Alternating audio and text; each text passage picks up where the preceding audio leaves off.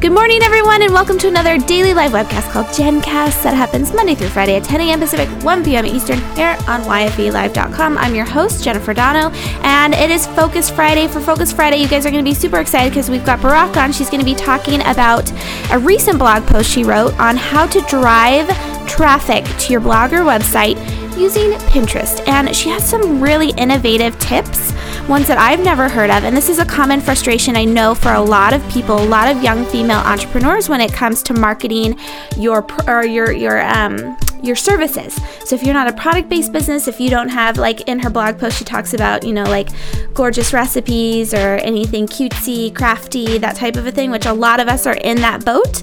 This is perfect for you. So let's go ahead and get started because we've got 8 points to go through. Barak, thank you so much for joining us today. Thanks for having me. I'm glad to be here. So tell us a little bit about yourself. You're a freelance writer, but you do much more than that. You have kind of a plethora of Barakness. So tell us about it.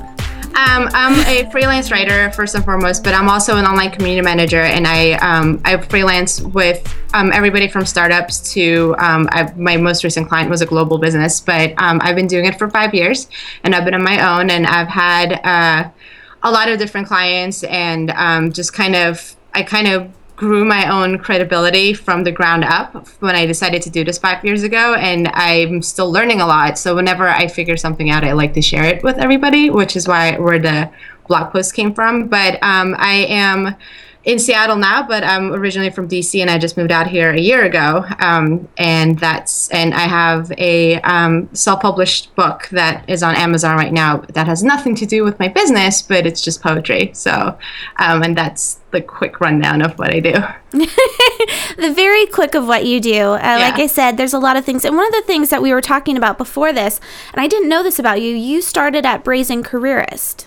I did. That was the first company I worked with that I discovered I liked doing community management, because I didn't know what I really wanted to do. Like, I wanted to do social media and I wanted to do writing, and I have a customer service background. And when I started working with Ryan Paw as his associate to do community management, that was the moment it clicked, and I was like, yep, that's what I want to do. That's exactly what I've been looking for. And that was, like I said, about 5 years ago now. What an amazing start. I was telling Barak before we went live, Ryan Paw, he is a co-founder of YEC. He was a co-founder of Brazen Careerist. He seems like an amazingly, genuinely kind of nice guy, but also incredibly successful. So how cool. And Penelope Trunk, she was one of the co-founders. She's very well known online. So what amazing way to be introduced to that type of a role. So Barak, let's talk about this Pinterest post. You put it on your blog, which is at Barak, and how do you pronounce your last name? Sarakaya.com. I'll put the link up for everyone to get it too afterwards. But so it's how to use Pinterest to drive traffic to your lifestyle blog, and we pulled 8 points from it to kind of go over today. Because like I said, a lot of us are in that service-based business part of entrepreneurship where we want to bring people, we want to use all these social media tools, especially the visual ones, but who the heck knows how to do that? And so you figured out a way to do that. And so the first thing that I wanted to talk about, though, was that as a freelance writer, you said you wanted to start using Pinterest to just use it for like a writing portfolio. What did you mean? How can you use something that's so visual as a writing portdocumentation? I actually have a post on that as well, but I decided, because I have, as a blogger, I've been blogging, but I've also been doing freelance writing for different websites. And as a writer, I don't, if you're a freelance graphic designer or a freelance, website designer, you can do a visual website and visual portfolio online, but when you're a freelance writer, that's kind of harder to do. So what I did was I started pinning images from the blog posts that I did for various clients. And I created a writing portfolio board for that. And that way, when somebody asked me for a writing sample, I would just send them the link to my writing portfolio, which is only a sample of my writing, but it's a good representation of the different types of clients I've had and different various types of writing that I've done. And it's actually been really well received from, I think I put up that board about 2 years ago, or right around the time Pinterest was blowing up. And it's whenever I apply I put in a bid for a job or somebody asks for a writing sample, unless they specifically ask for a specific type of content, I'll just send them that link. And that gives them a visual representation before they even start reading the content to see what type of content that I've done. Oh, that's a good idea. So, and then, I mean, what we're talking about, and I just showed everyone that blog post, and I'll make sure that I link to that one as well. But what we're talking about is how to use visuals in every blog post that gets regular people to click through. So you're not necessarily sending over a portfolio. Mm-hmm. And one of those, the points that you said, is to use the title of your blog as visual representation. So we're talking about basically taking words and turning them into images, right? Yes. Yeah. So what did you mean by using the title of your blog as your visual representation? Is that just simply copying and pasting what you have on the blog post and that's effective? It's usually, especially to use a blog that we're talking about, it's how to use Pinterest to drive traffic to your lifestyle blog. So instead of pulling a quote from that blog and instead of pulling a point, when people go to it, they'll be able to see the image that I have at the top of the blog. And that's the image that I use on Pin. And that is, because as writers, we work so hard to make sure that our headlines are clickable and it will drive people to click to it and read it. Why not use that word, those words to actually drive traffic in a visual representation too? And it doesn't mean that you have to, fancy it up or anything. It's just using, I think PicMonkey was one of the websites that I mentioned on the blog. It's just go on there, pick a font, pick a background, and, create a square image and pin that onto Pinterest. So let's talk about then the second point that you had is to always include your name and or a blog URL at the bottom of the picture. And this is something that it's funny that you say this in this, because I always feel a little weird including my URL or anything about me in a picture that I do. So, I mean, is this something that people get turned off of? Because you said some of these pins that you're putting up there get 80 repins or whatever you call them.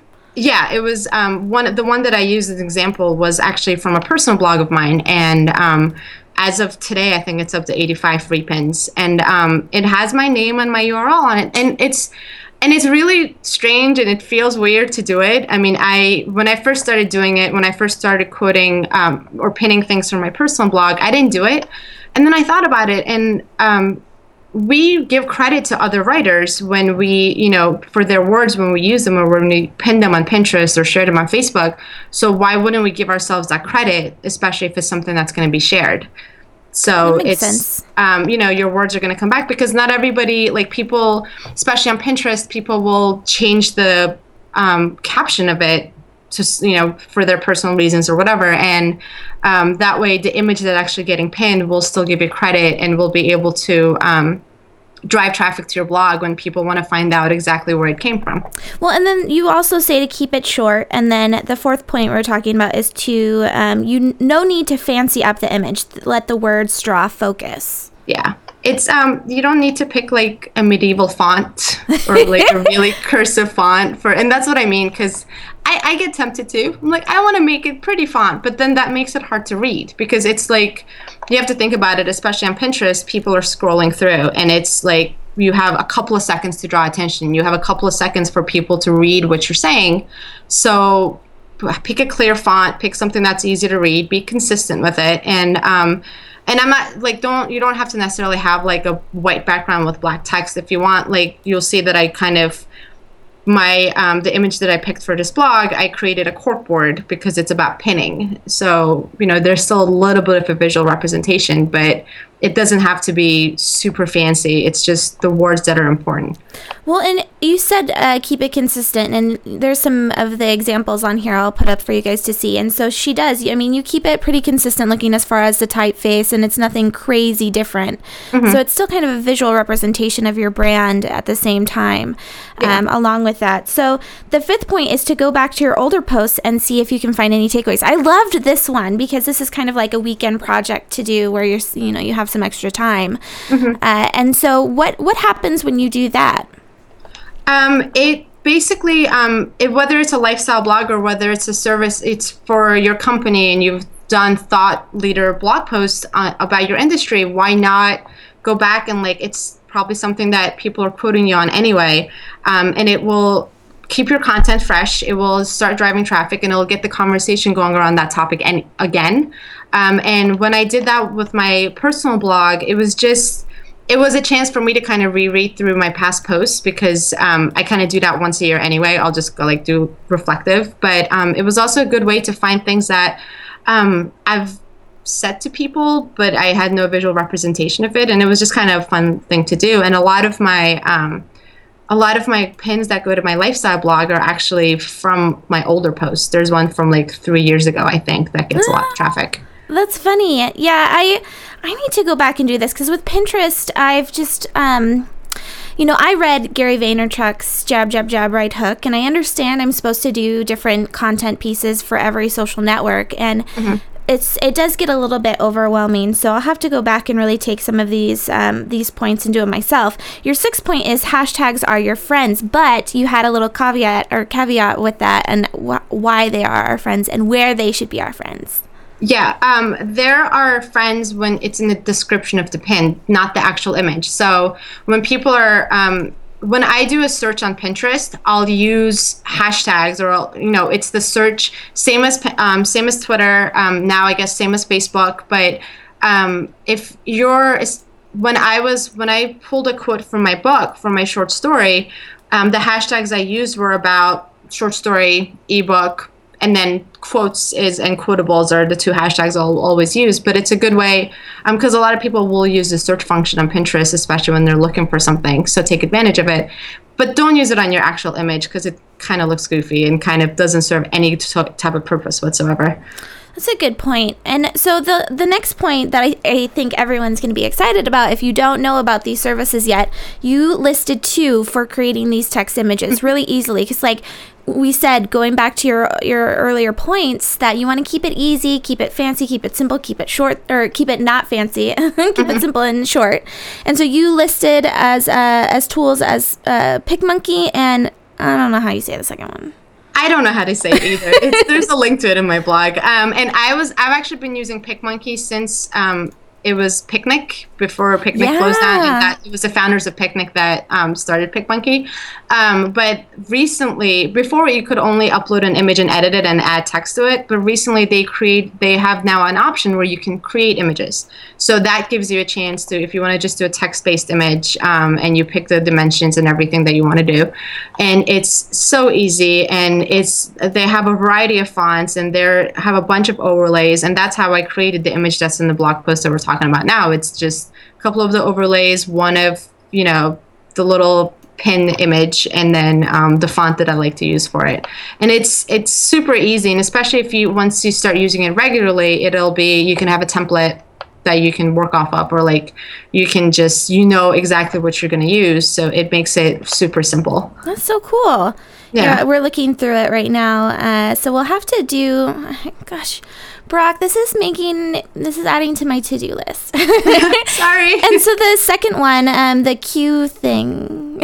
So the one caveat about the second website, it's you'll see that a lot of, it's where if you look in my blog, the one that the picture that I used to demonstrate the 82 pins, that's and you'll see that font and that background a lot in Pinterest, because that's one of the templates that website has. And the problem with that website is you can't customize it. So that's why I like PicMonkey. Even though I've used that website quickly, I'm now using PicMonkey a lot more to create the images from scratch, just because everybody is using the same one. So if you want to stand out and if you want to be branded, I would recommend PicMonkey over the second website that just has templates that a lot of other people are using as well. Yeah, that definitely makes sense. And then your last point was to share the image you're pinning on Instagram as well. Yes, especially if obviously you can't, hyperlinks don't work in Instagram captions. But if you have your blog, when people put long links on there, I'm like, I can't click that. Yeah, no. But if the official website that you have on your Pinterest profile is your blog, then I would recommend using Pinterest Instagram. to use Instagram and your profile to drive traffic to it, because if it's already there, it's just one more click. And if, I've seen other bloggers do it as well. So it's definitely helpful. And I don't have a lot of traffic from Instagram, but it's still one more place for people to share and see your images, especially if it's like a quote and you use your caption to kind of explain what it means and what the blog is about. And if people want to click to it, you can just say, profile is in my link. And it's fun. And I mean, I'm seeing on Instagram a lot more people doing quote images and things that means a lot to them personally and things that have stood out for them. So it's definitely one more place to get your word out. And I've clicked through based off of like an image, kind of like the one that you've put at the top of your blog post. If it's something that looks interesting or enticing, especially when it has that blog post title. So yeah, going back to your first point, that totally makes sense to do that. Gosh, so many things to do. So Barak, where can we find out more about you? Read your blog posts, follow you on Twitter, that type of a thing. Well, if you link to my blog, you can follow me on Twitter at BarakDC, BERRAKDC, if you want to put that. And that's pretty much where I am everywhere online. So if you follow me on Twitter, I'll always link to my Facebook and my blog posts and everything. And I'm on Twitter a lot. So it's I've kept that handle. That's kind of my branding. So if you Google that, you'll find me everywhere. Awesome. Well, thank you so much for joining us this morning. It was so fun to talk to you. And like I said before, I love this blog post. It really got me thinking about how to do things differently, and hopefully everyone else got the same out of it. So Barak, thank you again, and have a fantastic Friday. Thank you. You too. Thanks so much for having me. All right, everyone. You've just been watching Barak. She is from, Barak, how do you say your last name one more time? Sarakaya. Sarakaya. Gosh. Barak Sarakaya at BarakSarakaya.com will include all of the links that we talked about below on this blog post. Make sure that you sign up for the YFE mailing list to stay in the loop with everything YFE. It's YFE.me/mailedit. We're going to send out some information about the daily action calendar later today, and of course some updates that are happening in March.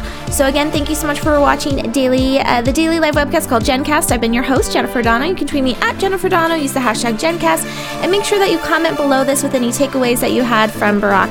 Have a fantastic Focus Friday, everyone, and we'll see you next week.